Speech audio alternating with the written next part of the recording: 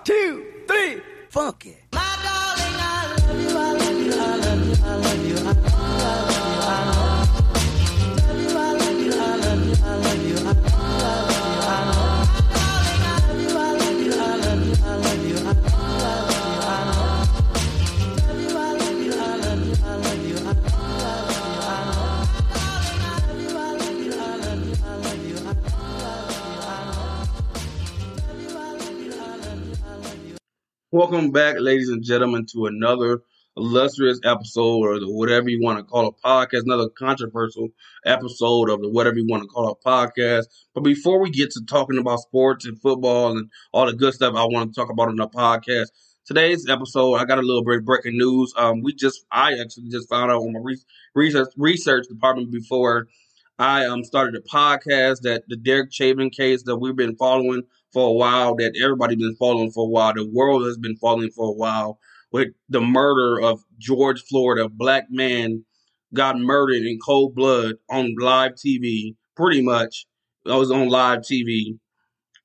We found out the verdict, and the verdict shows that he's gotten sentenced. He's been guilty for, I don't know what it is, but he's got sentenced to 22 and a half years.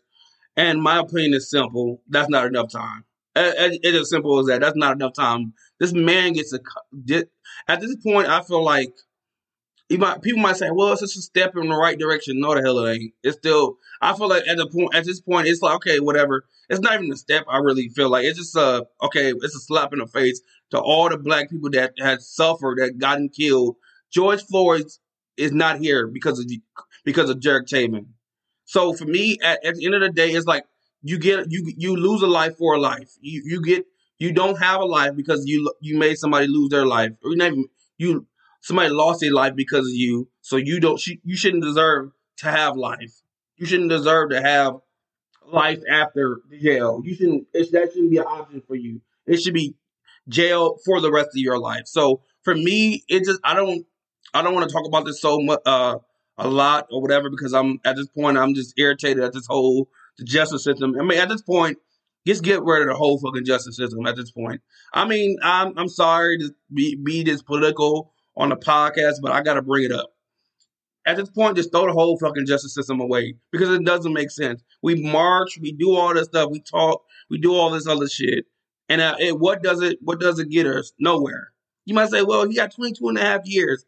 This man gets a chance to live after jail. This man gets a chance. I don't think he's going to survive in jail, but this man, even if he does, this man gets a chance to have a life after jail. This man gets a chance because I think most likely this man, how he looks, he's probably in his 40s or 50s. So this man probably gets out when he's about 72 or 62, around that range. Like, this man gets to live still after he murdered somebody. And that just shows the racism in the justice system. This shows the racism inside the justice system, and how you can kill a black man or a black woman or even a black person overall and get away with it and get a slap on the wrist. This is a slap on the wrist type of shit. This is a shit that you get for attempted murder, for just attempting to murder somebody. This is that type of sentencing, and it just makes no sense. And I pray for the family of George Floyd, that they can somehow get something out of this and feel better about this, that he's even in jail. But at this point, I feel like I'm not even satisfied with that. I mean, and then now on top of that, it's like with Juneteenth, we just got Juneteenth as a holiday. I really didn't talk about it on my last podcast, and I really didn't want to talk about it because it's just, I'm going right back to the government. The government is a bunch of bullshit.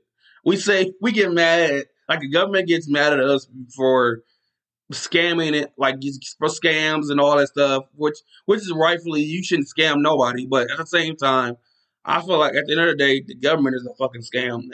That's just what I feel, man. That's what I truly feel. Like, it's at this point, it's like the government is a fucking scam. It's not even like it's almost laughable at this point that, like, we can march, we can holler, we can say Black Lives Matter and all this other shit, but then when the time comes to put the your foot down or in a certain point, like just put your foot down and say, okay, we're gonna do this, or we're gonna put him in jail. We're gonna set a precedent to say, okay, if you do this, this happens. And at this point, and then if you, the crazy thing is, what I feel about the situation, this whole George Floyd situation is, he might even get a chance for parole with this kind of sentencing, and that's even more annoying because that he even get a chance to have parole, to even a chance to justify his case.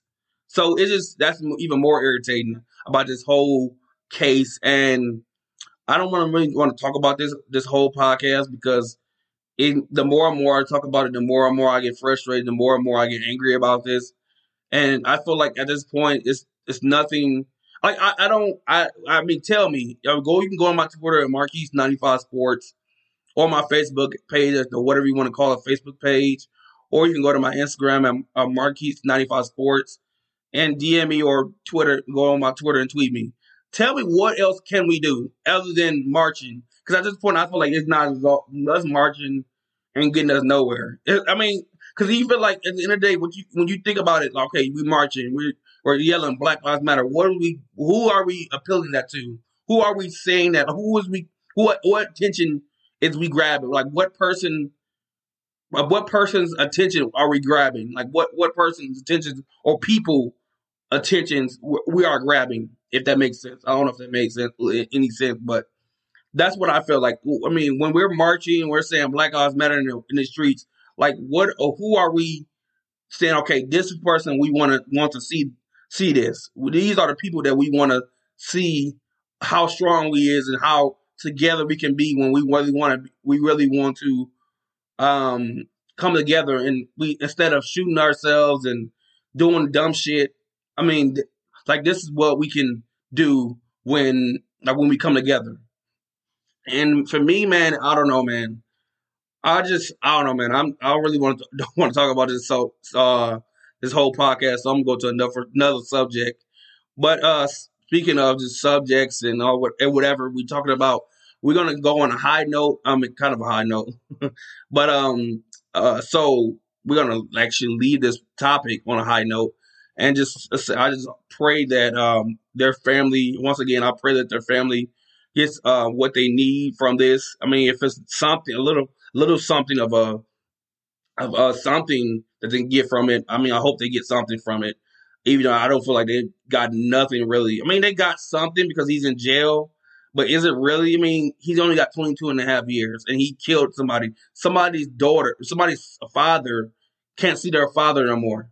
Somebody's uncle can't go to their barbecue no more. Like somebody's brother is not alive because of a man. So that's all I want to say about that topic. But let's go on to another topic over this today's podcast. In today's podcast, we're going to talk about the Milwaukee Bucks. This podcast actually was going to be really short, with the exception of the first topic I just talked about just a couple minutes ago. But yeah, it's gonna be a really short podcast. I really don't have a lot to say today.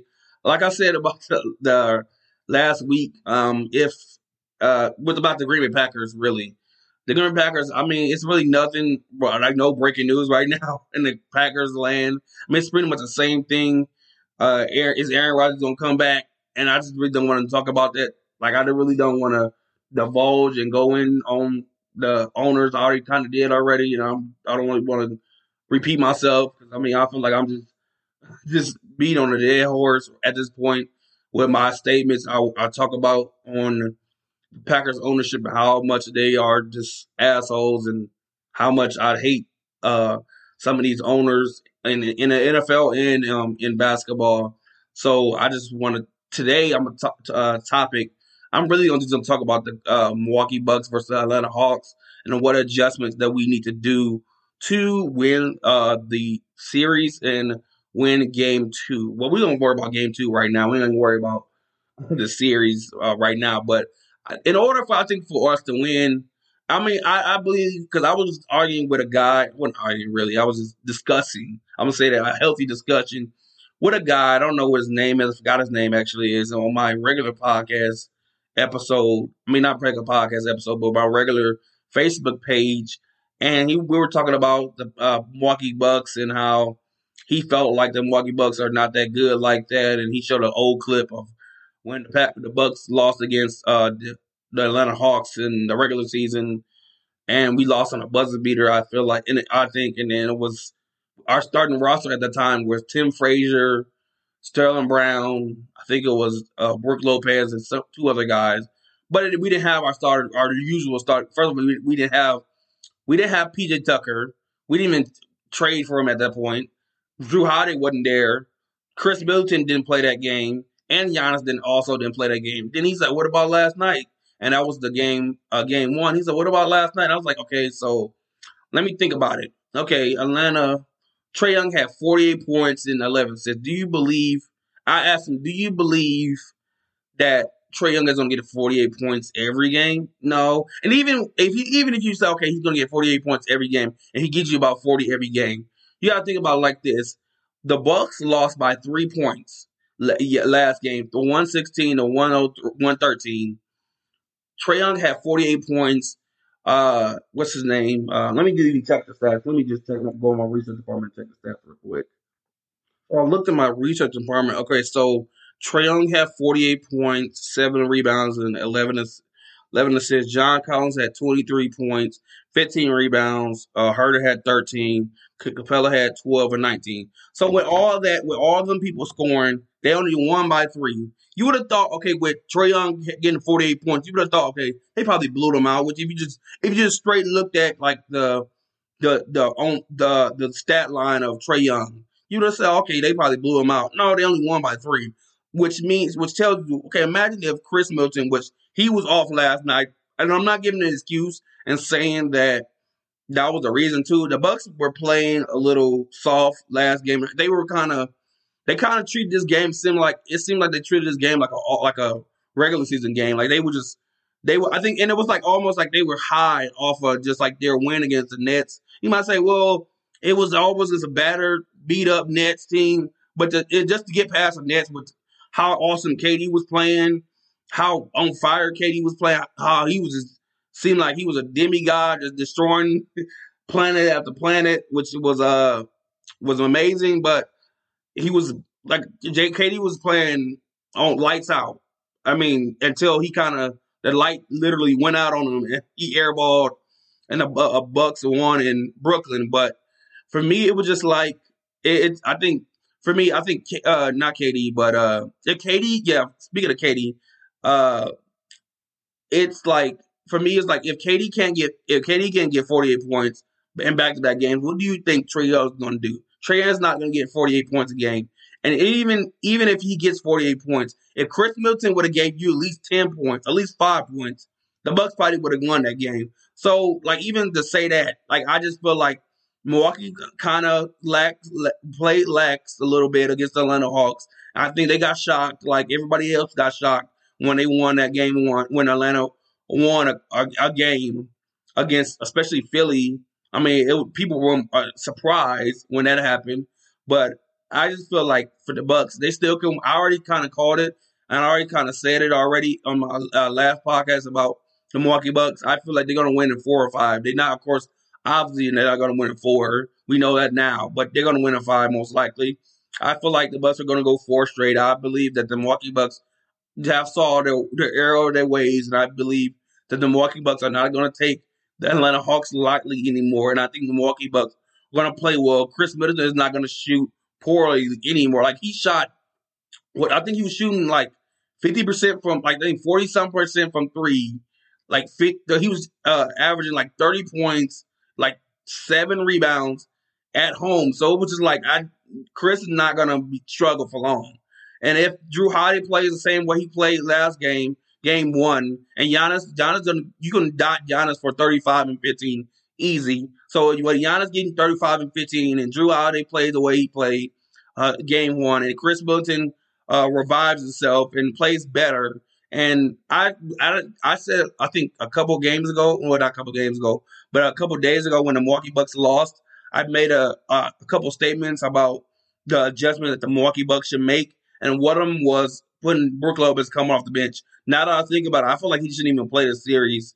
Now that I really think about it, I feel like these are one of these series that I think Brook Lopez just sit out for a minute. Or I am going to say sit out, just don't play a lot of heavy minutes because I believe that the Atlanta Hawks are just going to beat them up in that paint. I mean, they're just going to just, with that pick, especially with that drop defense they play, where Brook Lopez is deep in the paint, and all that's doing is giving Trae Young them easy floaters. It's not really giving him nothing, and I don't really see how that's working. But I believe what they should do, the adjustment should be, they should start not Trae Young. They should start Bobby Portis at the 4, keep everybody where they at, and keep what's his name, put Giannis at the 5, put Bobby at the 4, put PJ at the 3, keep Chris and Drew Holiday where they at, and do that play defense from that.